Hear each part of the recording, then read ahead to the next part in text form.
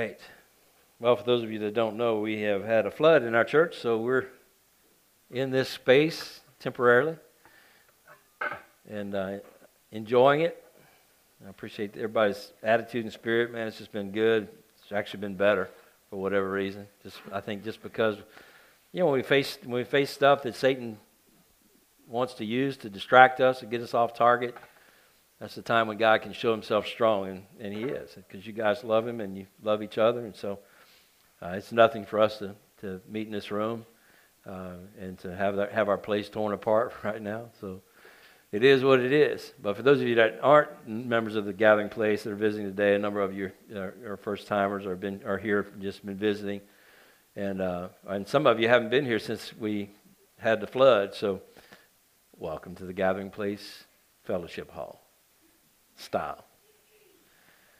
What we're doing this year is we feel like we're confident that God is calling us as a church, has given us a vision to work on becoming a community that blesses. And so what does that mean? We don't know all the details of it, but I do know that it means that something's going to happen, first of all, internally for every one of you. As a part of the Gathering Place Church, there's something that's going on inside your life that for some reason, one reason or another, and we're going to talk about that today, one of the reasons, all of it has its source in the same place, and that is we have an enemy who's against us. But for some reason, we have not been able to do the simple things, to just focus on abiding in Christ, to focus on blessing other people, to focus on committing to community. Last year, the vision was to keep it simple, to bring it down to the basics, and God gave us our ABCs: abiding in Christ, blessing others, and then committing to community. It's not complicated. It's very simple to do, but we have not been successful as a church. We've been robbed of the simplicity of that because Satan hates us, and he knows the power of what happens when we finally do get on board with just loving God, knowing God, and letting it have its effect. But each person, first of all, in order for us to become a community that blesses, we know this, that something has to happen in you. Like, here's what I know. I got a lot of eyes on me right now. Most of your eyes are here, but in the simple times when we're speaking truth, and you're here to hear truth, that you don't actually hear it because you're distracted by whatever. It's amazing how Satan will take our minds and turn it off whenever a word is being spoken. You need to know, for us to be able to be a community that blesses, it's dependent upon you as being a part of this community. You doing your part by just loving God, knowing God, deepening your relationship with God. We are not going to be a community that blesses. We're not going to be a community, biblical community, until each person comes to know God and commits to deepening our relationship with God. So we know that that's part of it. We also know that part of it is that it involves us being together. A community, a biblical definition of community is that we are joined together in unity, koinonia fellowship, because of our love for God and our passion for Him. That when we get closer to the Holy Spirit, automatically we get closer to one another and drawn to each other. And there are demonstrations and explanations about definition of what community is throughout Scripture. There's different aspects of community that we're going to look at this year. Don't even know what all those will be. And then being a community that blesses means that we're finally going to, hopefully as a church, buy into this vision that God has for us to not only be personally committed to Him and abiding in Him, not only being committed to each other and walking together with Christ, but also that we begin to invite people, affect people in the community in such a way that they're drawn to us. That God begins to draw people to the Jesus in you, and you know it's not you, and you bring them in to be a part of this community. I've never found a person who was seeking for God, who walked into this congregation and didn't feel God was here, feel loved, feel the same kind of desire to be here. I love it when people walk in and say, "This is what I've been looking for." And there are people all over this community that work around you and work around me, hang out at the coffee shops that we go to and eat in the places where we eat and live in the neighborhoods where we live, who are looking for what you guys have. And so God wants us to bless the community by giving Him to them. Giving them Jesus instead of our brand of religion or our brand of religious activity. Right? So y'all with me? Say, oh yeah. Everybody alert this morning?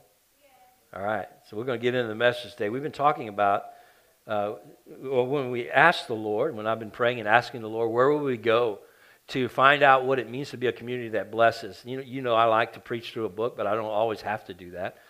But God led me to the book of Acts over and over again in my personal time with the Lord and praying through and seeking over the end of last year and the first part of this year, asking God, where do we need to go to talk about being a community that blesses? God, the scriptures that kept coming up were in the book of Acts. And it makes sense because in the book of Acts, it's a great case study to help us to see what it's like to be a community that is drawn together by the Holy Spirit, a community of individuals who are personally experiencing the Holy Spirit, and to be a community that, because we are drawn to God and filled with God's Spirit and operating in God's Spirit, that the world around us is being affected. So we've started the study in the book of Acts. We looked at how the community of believers that were filled with the Holy Spirit were blessing the surrounding world by revealing the truth about Jesus through their daily interactions with people, not through the preaching of the word only, but through their daily interactions with people and their submission to the moment-by-moment promptings of the Holy Spirit. The whole world was changed as a result of that. So we looked at chapter 1 and the first part of chapter 2 a couple of weeks ago. We looked at how Jesus set the stage for a spiritual awakening by first giving proof of His resurrection to the disciples, which we have, the historical testimony of over 500 people who saw Jesus after His resurrection to let us know and have that foundation that Jesus is risen from the dead. That Jesus gave them a command to wait on the Holy Spirit. And we have asked each of you, and God has asked us as a congregation to wait on the Holy Spirit, not to move ahead and have our own plans and agendas and not to follow the agenda of other churches, but just to follow the Holy Spirit's guidance.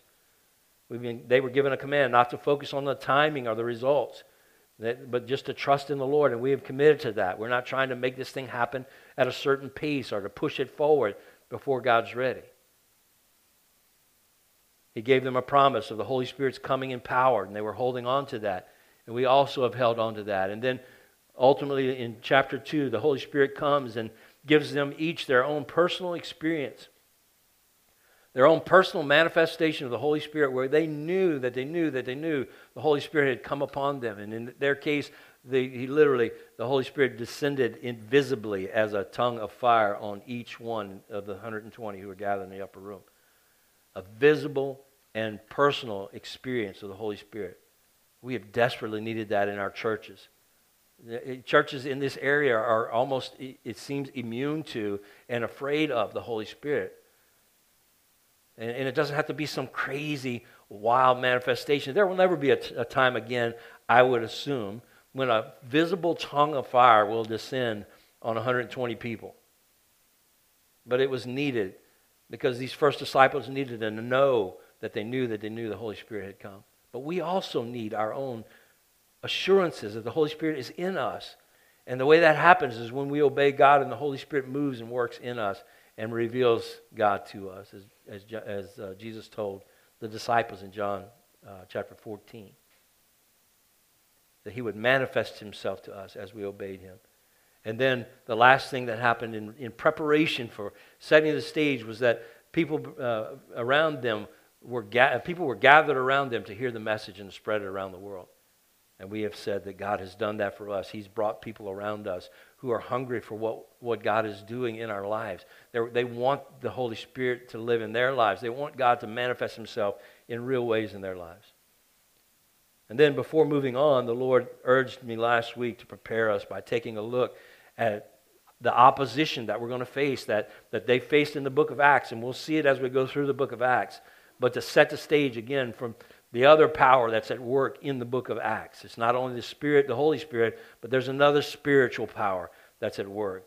The power of the enemy that we will face also as we join God in this movement to touch our community for the cause of Christ. Last week we looked at Ephesians 6 with a focus on knowing the opposition. Just knowing the opposition with the hopes that the gathering place would be aware of an invisible war that's going on. We have an enemy. We saw that our enemy fights on the spiritual level. It's an invisible war. It's not the stuff that we can see. We're not fighting against flesh and blood, so it's not the people that seem to be opposing you. It's not the systems or the government that's the problem. Paul tells us in Ephesians 6 that we're not warring against flesh and blood, but we're warring against powers, unseen powers in spiritual places. Satan and his demonic forces are what we're fighting against. And we need to be acutely aware of this, because what happens is we start fighting with people to have our way or to accomplish our goals, and we need to realize we're fighting at the wrong level. We need to be fighting against the real enemy, who is Satan, who influences people and moves people. And until a spiritual something happens inside of them, they're never going to be able to live a life that demonstrates the fruitfulness of the Holy Spirit, and neither are we. So we need to be acutely aware of his tactics, as we talked about last week. That's the ways that Satan works in the world and on us particularly. But Scripture also revealed to us last week that we're not fighting on equal ground, because Christ has already won the victory. So we're not fighting for victory in our lives. Sometimes it feels like we're struggling to get victory, and the truth is we're not. The victory's already been won in Christ. We saw that last week. So we have no cause to fear Satan at all. And yet so many times, man, we start talking about spiritual warfare and Satan, and as you have experienced this week, many of you, and was shared this morning in our worship team, so many people are experiencing right now the enemy trying to manifest himself in their lives. And he has power in this world that's been given to him by Satan to move and to work. And brings illness. And right now we have a lot of people sick. And he brings tragedy and circumstances that make it difficult for us to continue to walk with Christ. But he's already lost if we'll just stand in the victory that we have. So we closed out last week with 5 things to remember. I hope you can remember these, and I'll keep bringing them up until you do. But if you hadn't written these down, or you don't have these in your memory, take a picture of this slide. 5 things to remember based on last week's message. Number 1, Satan is defeated. Number 2, Jesus destroys the work of the devil. He doesn't do it sometimes, he does it all the time. He destroys the work of the devil. Number 3, we are victors in Christ, not in our own power, not in our own wisdom, but victors in Christ. Number 4, we have power and resources to resist Satan's demonic attacks. We have that power. God has given us power and resources to resist the satanic attacks that come our way. No need to be overwhelmed. And number 5, we must learn how to put on the full armor of God. And that number 5 is where we're going to take up today. We need to learn today what the Word says about putting on spiritual armor. Today, God is going to teach us how to get dressed. Literally. How to appropriate God's protection in our daily life. We're just talking about from a defensive mode. How do we appropriate the protection that God has given us? Now listen, I said appropriate intentionally, because we don't have to get this. We don't have to go find it. We don't have to work in order to get God's protection in our daily lives against the enemy. We already have it because we have the Holy Spirit living inside of us. We just need to appropriate it. We need to put it on and continually wear it. So that's where we're going today. It's what we're going to spend our time doing. So let's pick up, and we read this last week, but we'll read a portion of the passage from last week in Ephesians 6, verses 13 to 17. Paul says, therefore, put on the full armor of God, so that when the day of evil comes, you may be able to stand your ground, and after you have done everything, to stand. So there's a day of evil that comes, and it comes all the time. These are days, but when that day of evil comes, when you're tempted by the enemy to fall, and when you're experiencing illness, and you're experiencing difficulties, and you're experiencing circumstances that seem overwhelming, when those days of evil come, that you might be able to stand. So he says, put on the armor of God so that you will be appropriating, literally, the protection that God's given you to stand. Stand firm then, with the belt of truth buckled around your waist, with the breastplate of righteousness in place, and with your feet fitted with the readiness that comes from the gospel of peace. In addition to all this, take up the shield of faith, with which you can extinguish all the flaming arrows of the evil one. Take the helmet of salvation and the sword of the Spirit, which is the Word of God. And we're going to talk about through verse 15 today. How do we appropriate God's protection? First of all, be a good soldier of the commander. This is not, there's an understood you in here. You put on the armor of God. This is the commander-in-chief who's telling us how to appropriate our weapons to protect ourselves against the enemy of God. Who is our commander in the fight? Say it out loud. Who's our commander? God, Jesus, right? The Godhead is our commander in this fight. But if you think of Jesus as being our commander, Jesus, the one who knows firsthand, by experience, every tactic of the enemy. All those things that we looked at, hopefully you looked at this past week. He knows every tactic of the enemy, not in his brain, but in his experience. The Bible says that he's been tempted in every way like we are, yet without sin. So our commander has already had every attack or tactic or attempt of the enemy thrown against him, and he has victory. Who better to tell us how to defeat the enemy whenever he starts to try to attack us? So we need to realize who our commander is, first of all. That's the way we appropriate the protection. Realize who our commander is. Quit getting your advice from self-help books and from people in your life and from logic and reason, and get your advice from God himself. He lives in us, and he commands us to put on the full armor of God in this passage. In Wuest's commentary, he talks about how the construction of this sentence in the original language is a command with military, he calls it military snap and curtness. A command to be obeyed at once and once for all. So putting on this armor is not a one-time thing. Or it's not something we put on and forget about and then take off and then put back on. It's a once-for-all thing. The Christian is to take up and put on the armor of God as a once-for-all act and keep that armor on. During the course of your entire life, once you put the armor on, which you have, you need to keep it on. The problem is not putting it on for most of us. We have the Holy Spirit living in our lives, but we are not keeping it on. We understand some truth. We understand the truths of God, and we're trying to live our lives based on that, but we're not keeping it in our minds, in our hearts.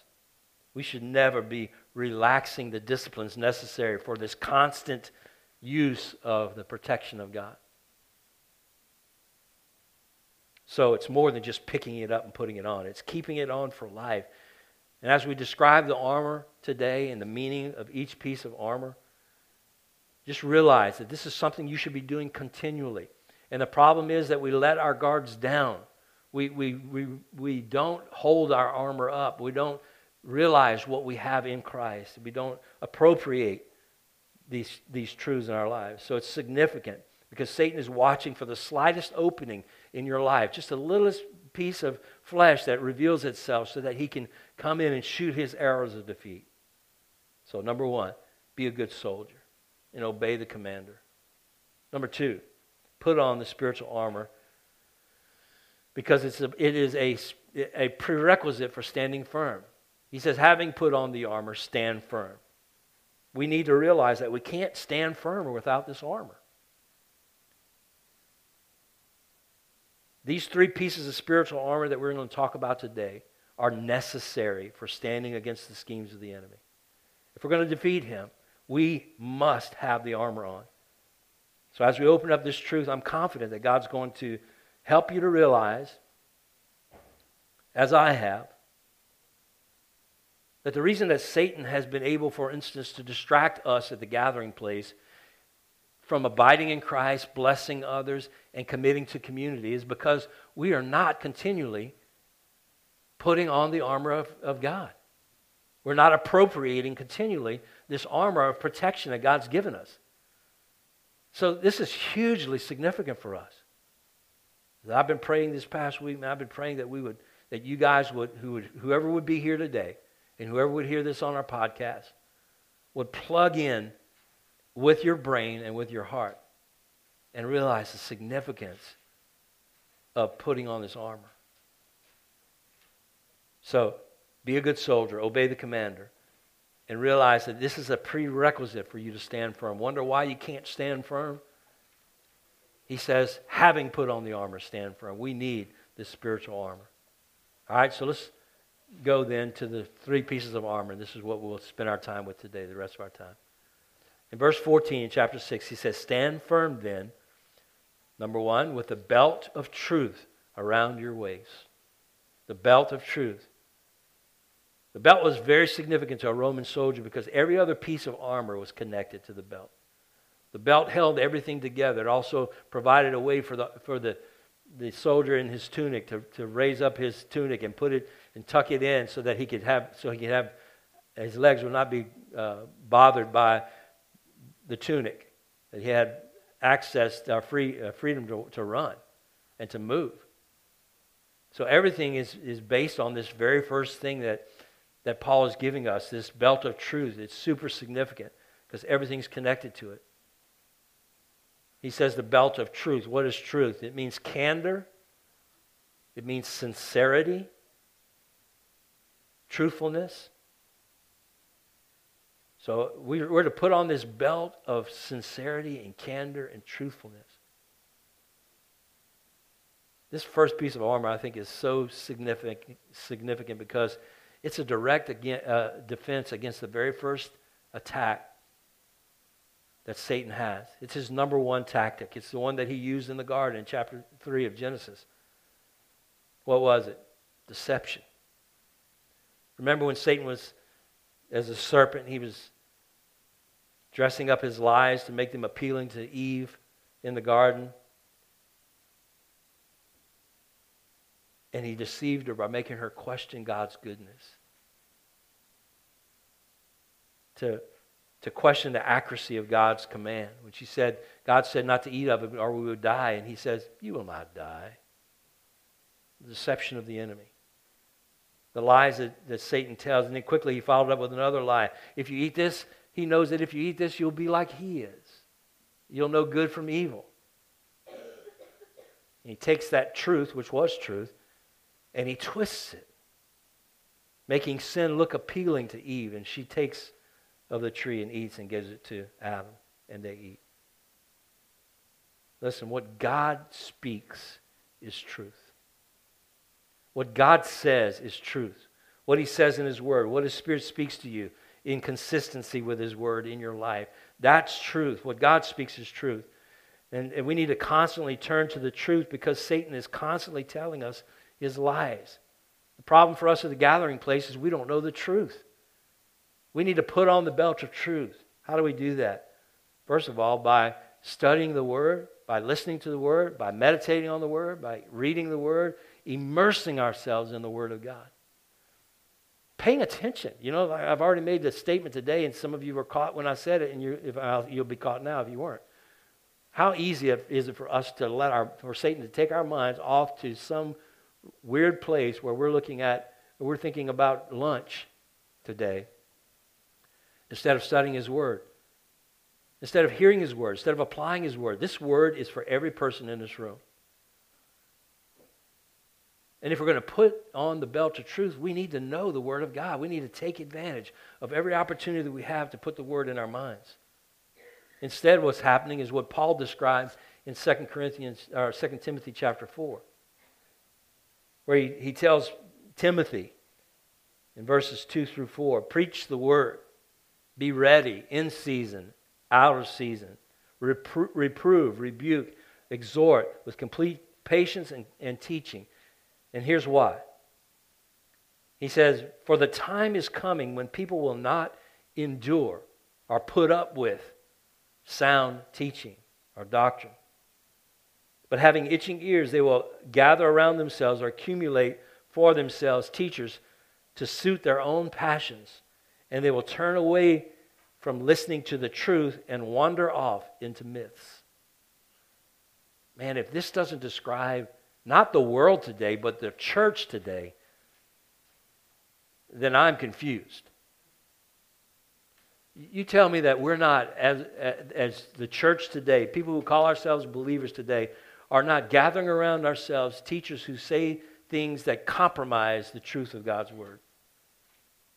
That we gather, Satan lies to us and says, oh, God didn't really mean that. In regard to any, you pick your sin. What sin are you walking in right now? You don't have to say it out loud. You know what it is. What sin has Satan convinced you is okay in your life? It's all right to hold on to that. God didn't really mean that. And you've explained away the truth instead of putting aside the myth. And you gather some people around you that say it's okay as well. And that makes it a lot easier, doesn't it? Man, that's such a lie of the enemy. That's the way Satan deceives us. We need to put on the belt of truth. We need to know the truth if we're going to be set free from the enemy's tactics. He is constantly lying to us. If Satan ever does anything, it is his natural, native language to tell a lie. And I have so many friends who've allowed Satan to take them down a path that begins with freedom, the freedom that they have in Christ, begins with walking in freedom, and then they take that, and Satan causes them to take that freedom and that beautiful thing that God created and to take it out of context and to take it too far. Friend after friend after friend, sin after sin, different types and categories of sin. And you know, you have friends that way too, and you may be one of those people. All of us have done it to some degree. But where we take something that God desires for our good, and we take it out of context, and Satan lies to us and tells us it's better if you take it this way than if you take it God's way. And we can gather people around us that say it's okay. I'm not being specific because I don't want to name a sin. I want you to think about sin in your own life. What ways have you been allowing Satan to take you down a path that began with freedom and has moved you into sin? Putting on the belt of truth means filling our minds with the truth of God's Word and asking the Holy Spirit to interpret for us how that should look in our lives. And the way to do that is to immerse ourselves in the Word of God. Listen, let me just give this example in a categorical way. An example of how Satan works. This is what he does. First of all, Satan will tell you, man, legalism is binding you. Is that true or not? Yes? Okay. Yes, it is. Legalism binds us, and we've been set free from legalism. But he will tell us, legalism binds you, and that's truth. Satan wants you to believe that. He's okay with us as a church. He's been great with us as a church, talking about how we've been bound by our religious practices in the past. Religious practices that have not been biblical, that have been extra biblical. Just like the Pharisees were trying to add the keeping of religious rules and laws regarding eating and circumcision, adding that to the gospel. We know that legalism is wrong. Jesus teaches us that in the Gospels. We've seen it over and over again. And Satan will also say that you don't have to read the Bible to have a relationship with God. Is that true? Is it? Yes, it's true.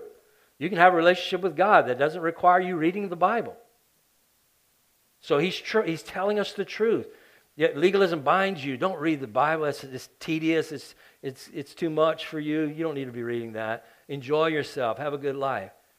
And then Satan will take that quickly and turn it into, I don't need the truth from God's Word in my life. Is that true? No. You need the Word of God in your life. You need the truth of God's Word. You desperately need that in your life. But you don't need it for the reasons that you used to read it. You need it because it is a protection against the enemy. The belt of truth is necessary for us to be protected against the enemy. So, listen. Fill your head and your heart with the truth to combat the evil schemes of the enemy. Our commander-in-chief has given us a command to follow. You want to talk about, from his perspective, how he defeated sin? How he defeated the enemy and protected himself? It's by knowing the truth. And we see it in his temptations in the wilderness. He gives truth to combat the enemy. We need the truth of God. So here's the practical step, church. Number one for today, read the Word. Study it. Pray. Listen to it. Listen to sermons from godly people who are speaking the truth related to God's Word. People that Holy Spirit leads you to. Listen to sermons. Read. Pray the Word. Memorize Scripture related to the weaknesses that you have in your life. Fill your mind with the Word of God. The belt of truth. Another way that Satan keeps us in bondage in regard to this belt of truth is by convincing us to hide the truth about the sin in our lives. We lie to others and then to God. We lie to ourselves first and then we lie to others and then to God. Ultimately, we begin to believe the lies that we're telling ourselves and telling others. We begin to believe those lies and we are in bondage to those things. Or we hide our sin by shifting the blame to somebody else. It's okay for us to be angry because of what he did or what she did.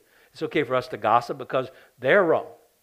And we shift the blame, and we never come to the point of candor, that word I said the word meant in the Scripture.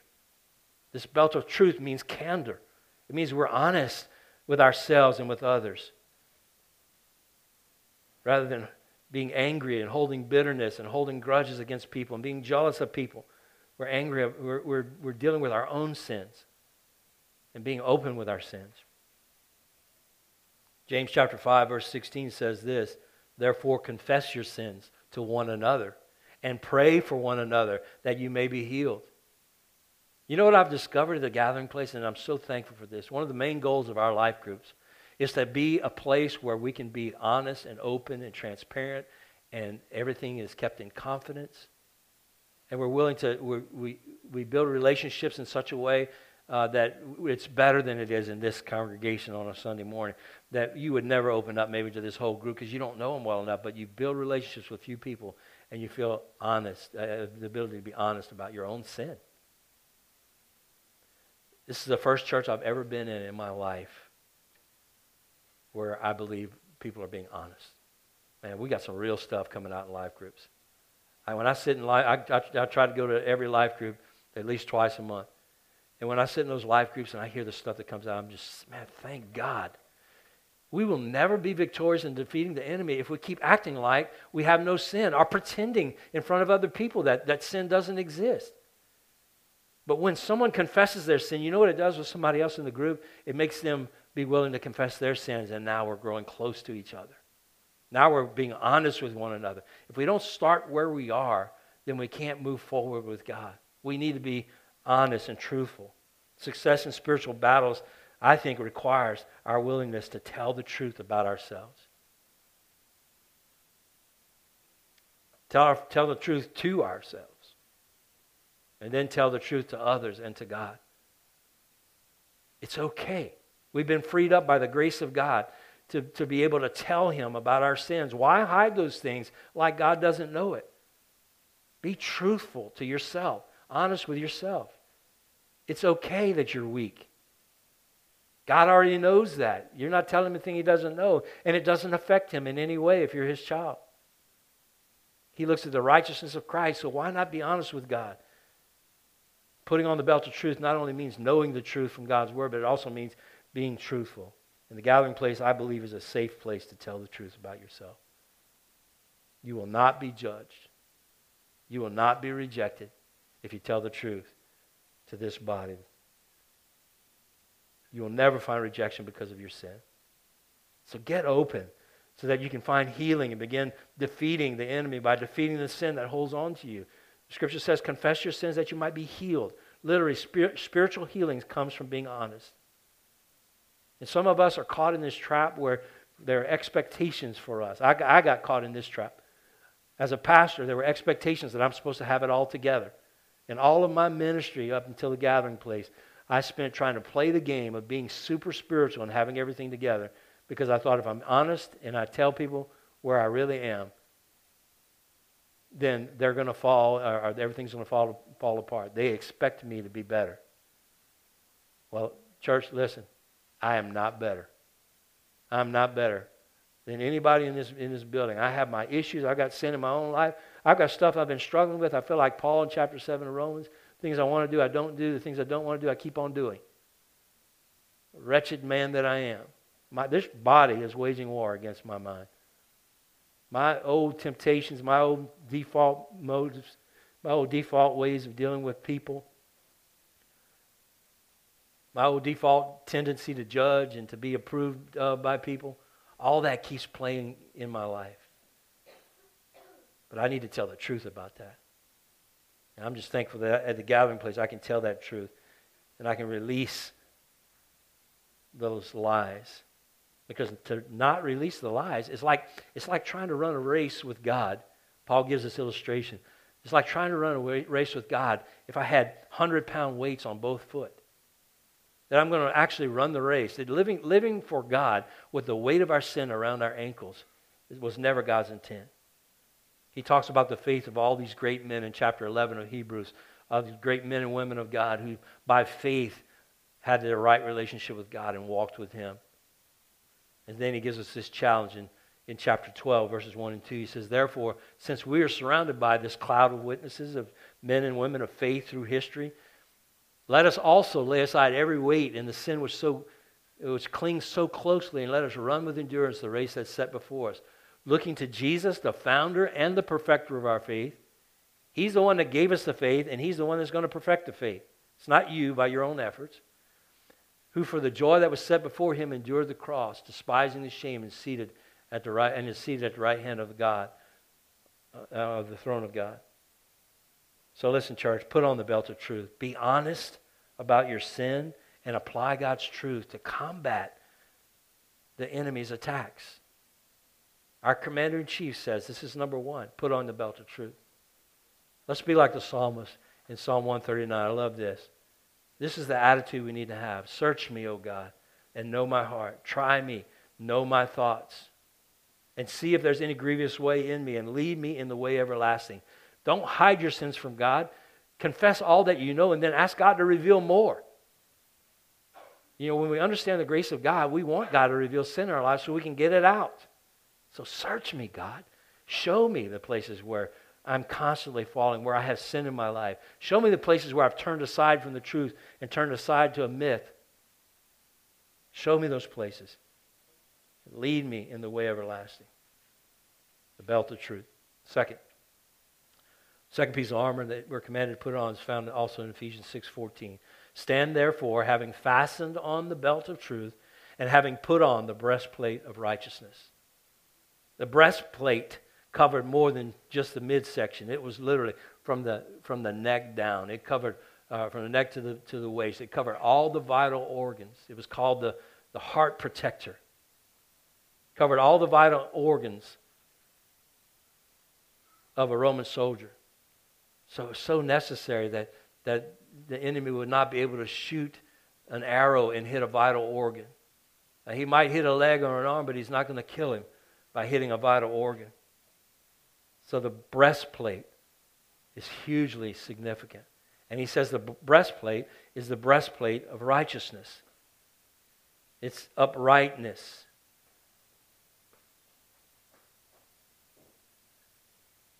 It's right living. It's integrity in our lifestyle and character. It's conforming our will to God's will.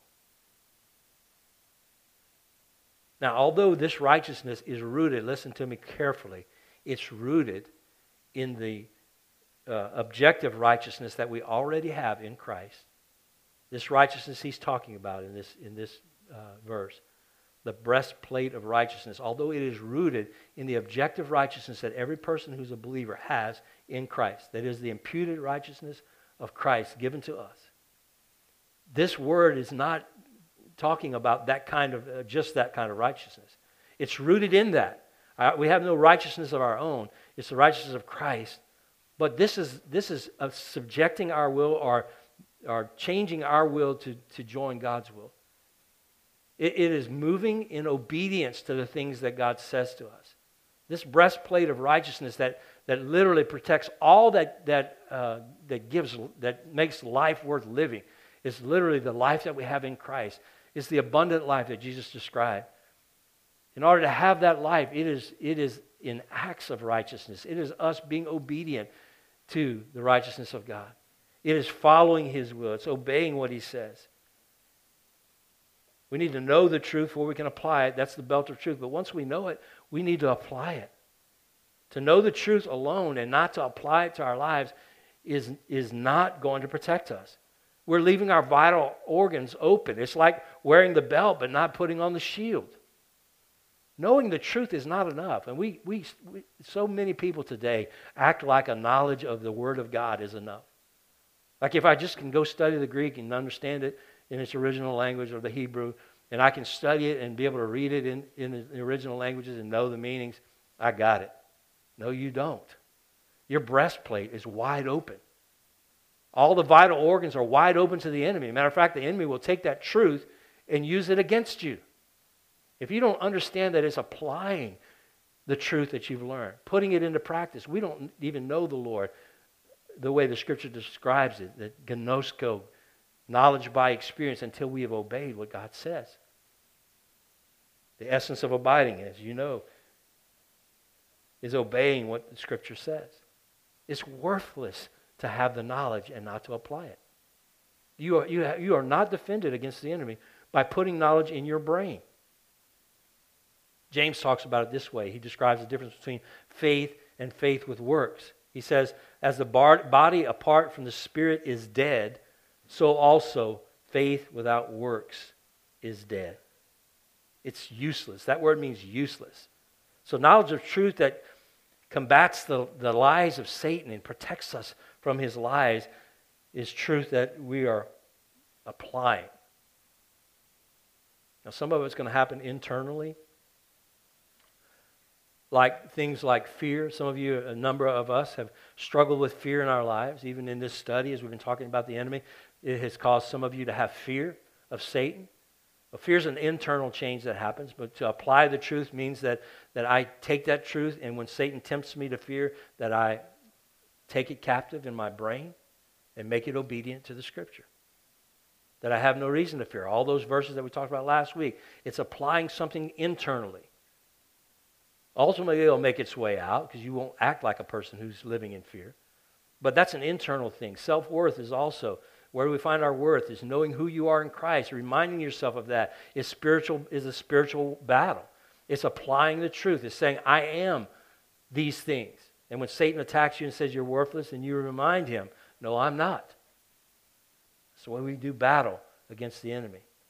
But here Paul is talking about applying the truth to our actions. And it's the essence of abiding in Christ and producing fruit and ultimately knowing God by experience, which is way different than knowing Him in our heads. Would y'all agree with that? Say, oh yeah. I mean, so many, that is what makes the gathering place, is we are determined to know God in our experience. Now, if we're willfully disobedient to the will of God, then we're opening ourselves up for demonic attack. Satan loves for us to know the Word and not apply it. He loves for us to be satisfied with more knowledge, to be fixated on knowledge and never to move to obedience. Don't let Satan fill your hearts with guilt and condemnation. Even if you're failing to follow God's plan right now, don't let Satan do that. If you're not following God in some way,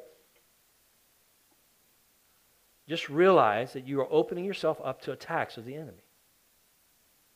And a good ongoing practice for us is self-evaluation. Take some time to think about your own life. Right now, just do this for a second. Y'all with me? Do some self-evaluation. Here's another thing Satan does. He tends to keep us focused on certain sins, maybe even that we had in our past, or certain sins that are socially unacceptable. And because we don't have, and we'll focus on those, we say, well, thank God I don't, I'm not having adultery. We focus on that rather than focus on the fact that I do have jealousy.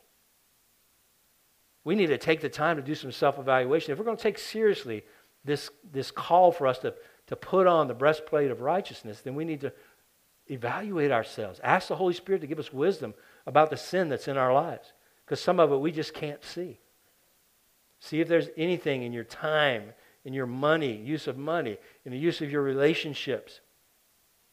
See if there's anything that you're doing that reflects a direct defiance to the commands of God. The commands that He's given to you. Some of them are going to be personal. If it's wrong to you, it's wrong. And then put on the breastplate of righteousness. Do it daily. This is an ongoing thing. We need to just keep our lives in the will of God. It's not a one-time put it on, take it off at night. Put it on, take it off when we go somewhere where we're going to sin. We put it on all the time. Constant evaluation and application of the truth to our lives. And some people have made a practice of putting on the armor each day verbally in a way that they think that the words magically become some kind of incantation. If I say, I am putting on the belt of truth. And that saying those words means that it's on. That is ludicrous. This is very specific truth that Paul is giving us, and it's so consistent with the whole of the Word of God. We need to apply the truth of God's Word. It's not a magic incantation. It's a practical step that requires action on our part. All right, number 3, third piece, is our shoes. We need to appropriate God's protection against the unseen forces of Satan by putting on our shoes. Stand, therefore, having fastened on the belt of truth, and having put on the breastplate of righteousness, and as shoes for your feet, having put on the readiness given by the gospel of peace. I hope you'll plug in for this last section. He says that we need to stand by putting on the gospel, the readiness given by the gospel of peace. The metaphor that he uses here, Roman sandals, were sandals that were strapped to the entire lower leg, and they had nails on the bottom of them so that they could grip and move quickly, so they wouldn't slip. They planted a soldier's feet in certainty. And he says that we need to have this. We need to stand with these shoes, having put on the readiness, which is an establishment. It means a firm foundation. It also conveys the idea of readiness to appropriate the gospel in our own situation and appropriate the gospel to others, give it to others.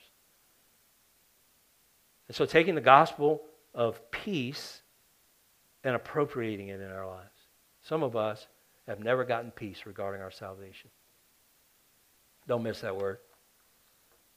Many of us would not confess it or admit it, but we've never gotten peace regarding our salvation. And so what does Satan do? He wants to lie to us about the simplicity of the gospel, for instance. He wants to add to the gospel and tell you that you didn't pray right, or you didn't think right, or you didn't understand right, or something else that's not based on the free gift of God. He wants to add to it. That's what he does. And we need to settle that in our hearts and understand the simple gospel and apply it. Satan makes us uncomfortable with simply living and preaching the gospel. It's a simple message. When I preach grace, I've told you all this before, when I preach grace, if I'm asked to go preach in a church that doesn't understand the grace of God, the imputed righteousness of God, when I preach grace in its purity, as the Scripture presents it, I have people come up to me after the service and say, man, you need to quit preaching like that. People are going to start living in sin. That's what Satan wants us to believe. Just the opposite is true in my life. How about yours? Knowing the truth about the grace of God, and the truth of the gospel, that God gave me something I could never earn myself, that God sustains me because of His faithfulness, not because of my rightness, that He gave me His righteousness in Christ Jesus. Man, that motivates me to serve the Lord. It reminds me of who I am in Christ, and it makes me realize it's not based on anything I do. So when Satan comes at me and says, you're not a believer, I can say, it's not based on me. Why do you think I'm not a believer? Because you're not acting right. Well, guess what? Look at Jesus. He acted right. He's sitting at the right hand of the Father. He says, I'm one of His kids. It's not based on anything you do. Quit looking at yourself and trying to say, am I really a Christian? Settle that. You need to put on the shoes of the gospel in your life. Walk in that truth. You are a child of God, not because of yourself, but because of what Jesus did for you. Paul constantly had to deal with this with people. He had to deal with the first thing I talked about. He said, shall we sin more that more grace may abound? God forbid. They got it. They understood that when you preach the gospel of grace that people are going to want to sin more. if they don't really have a relationship with God. But Paul addressed the issue in a number of places. I'll read 3 scriptures real quickly. 2 Corinthians 11, 3-4.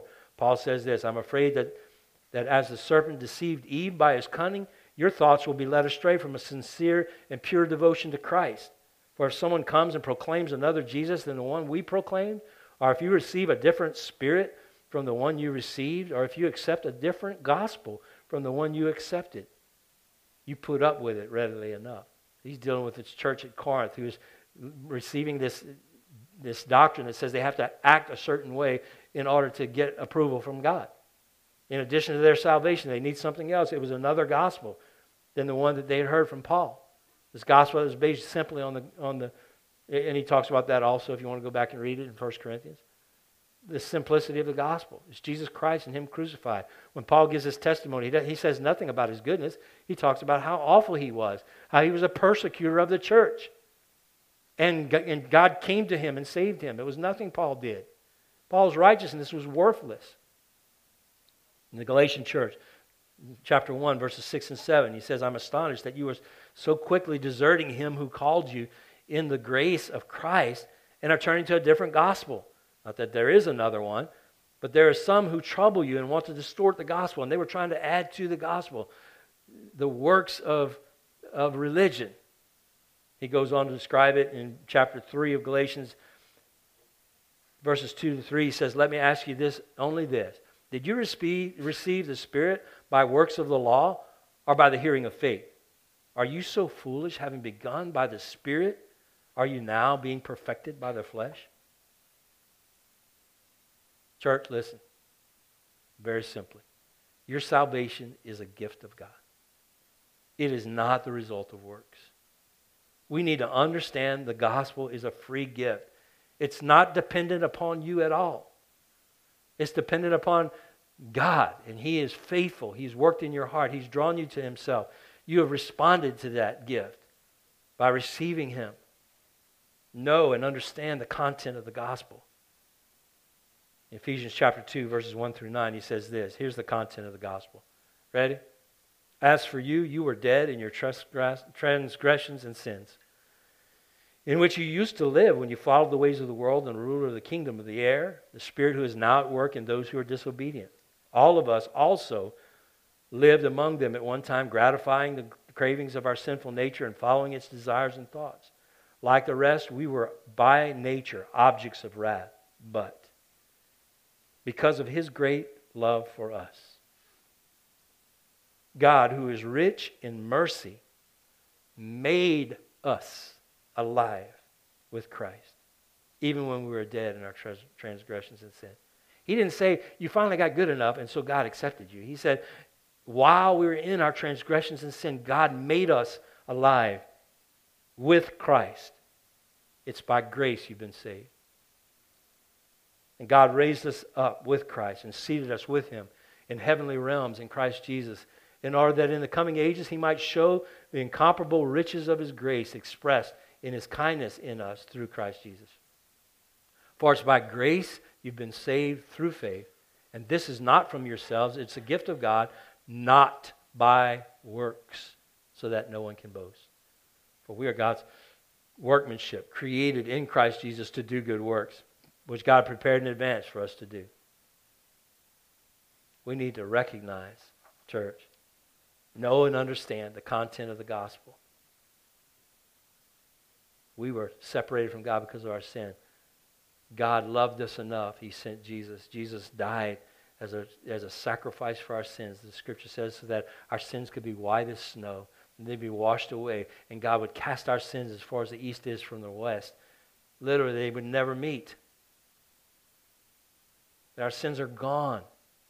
White as snow, not because of our goodness or our righteousness, our ability to act right, but He would remove that from us and that we would receive the righteousness of Christ, that God would make Him to become sin for us on the cross so that we could be made the righteousness of God, which is perfection in Him.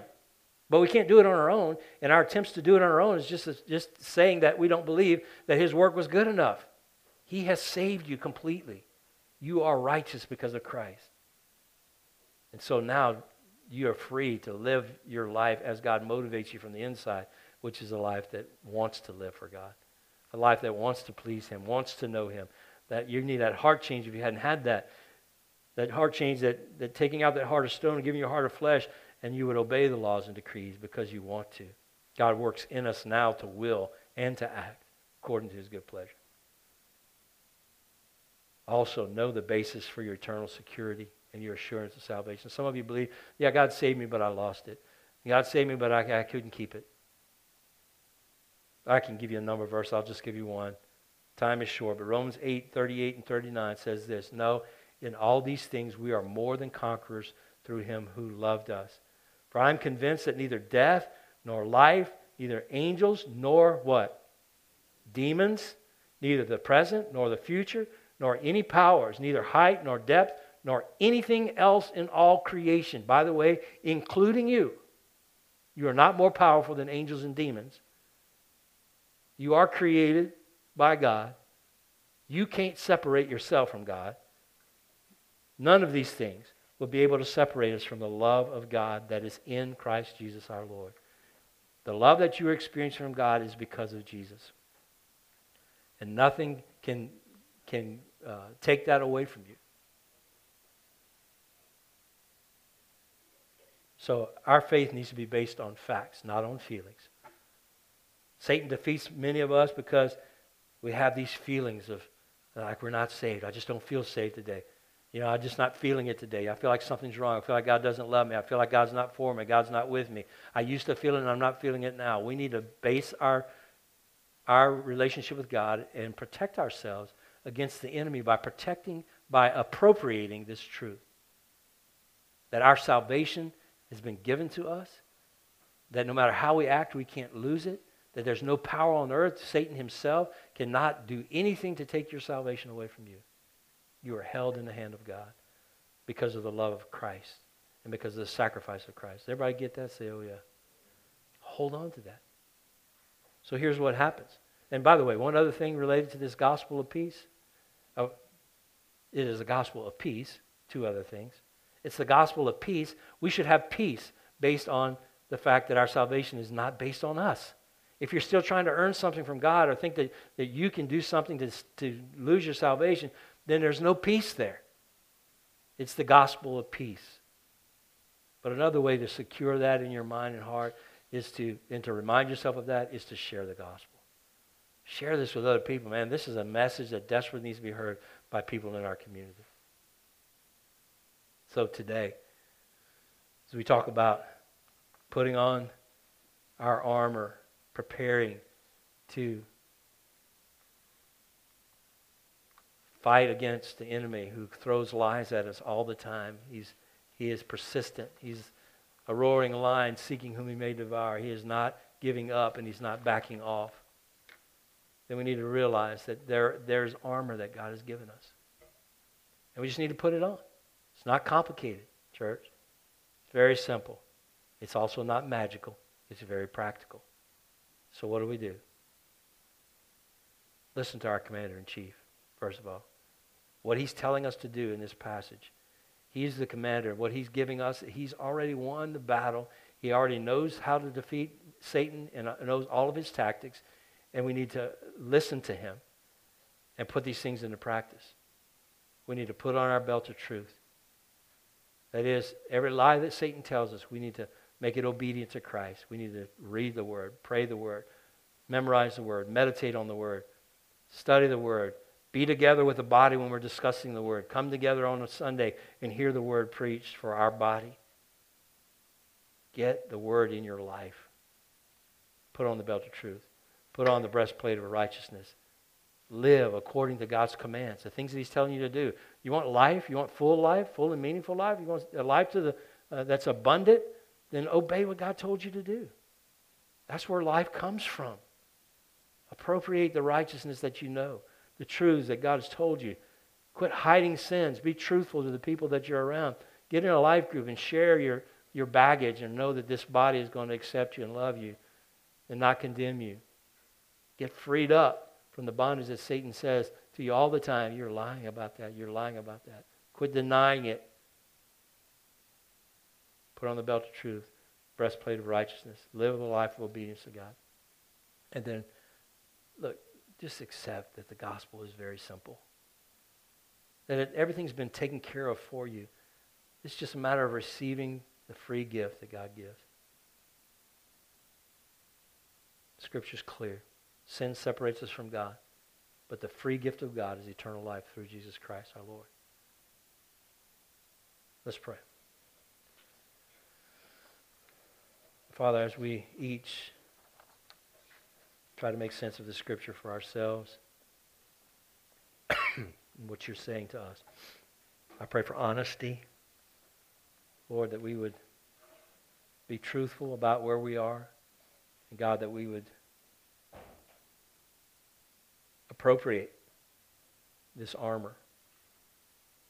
God, as we move forward in this study of what it means to be a community that blesses, God, we are under attack already, and we know that the enemy is not giving up. And so, Father, as we face his attacks this week, I just pray, Lord, that these truths would come to light in our lives, that we would see the reality of these things that we've studied today, and that we would, God, put on our belt of truth and the breastplate of righteousness in our feet, our shoes of the gospel, God, that we would put them on. As consistent as Satan is to distract us and to lie to us, God, we need to appropriate these truths. We never take them off, but we need to have them in our minds and hearts, the truth about who you are and what you've done and who we are in Christ. So help us this week as we do that.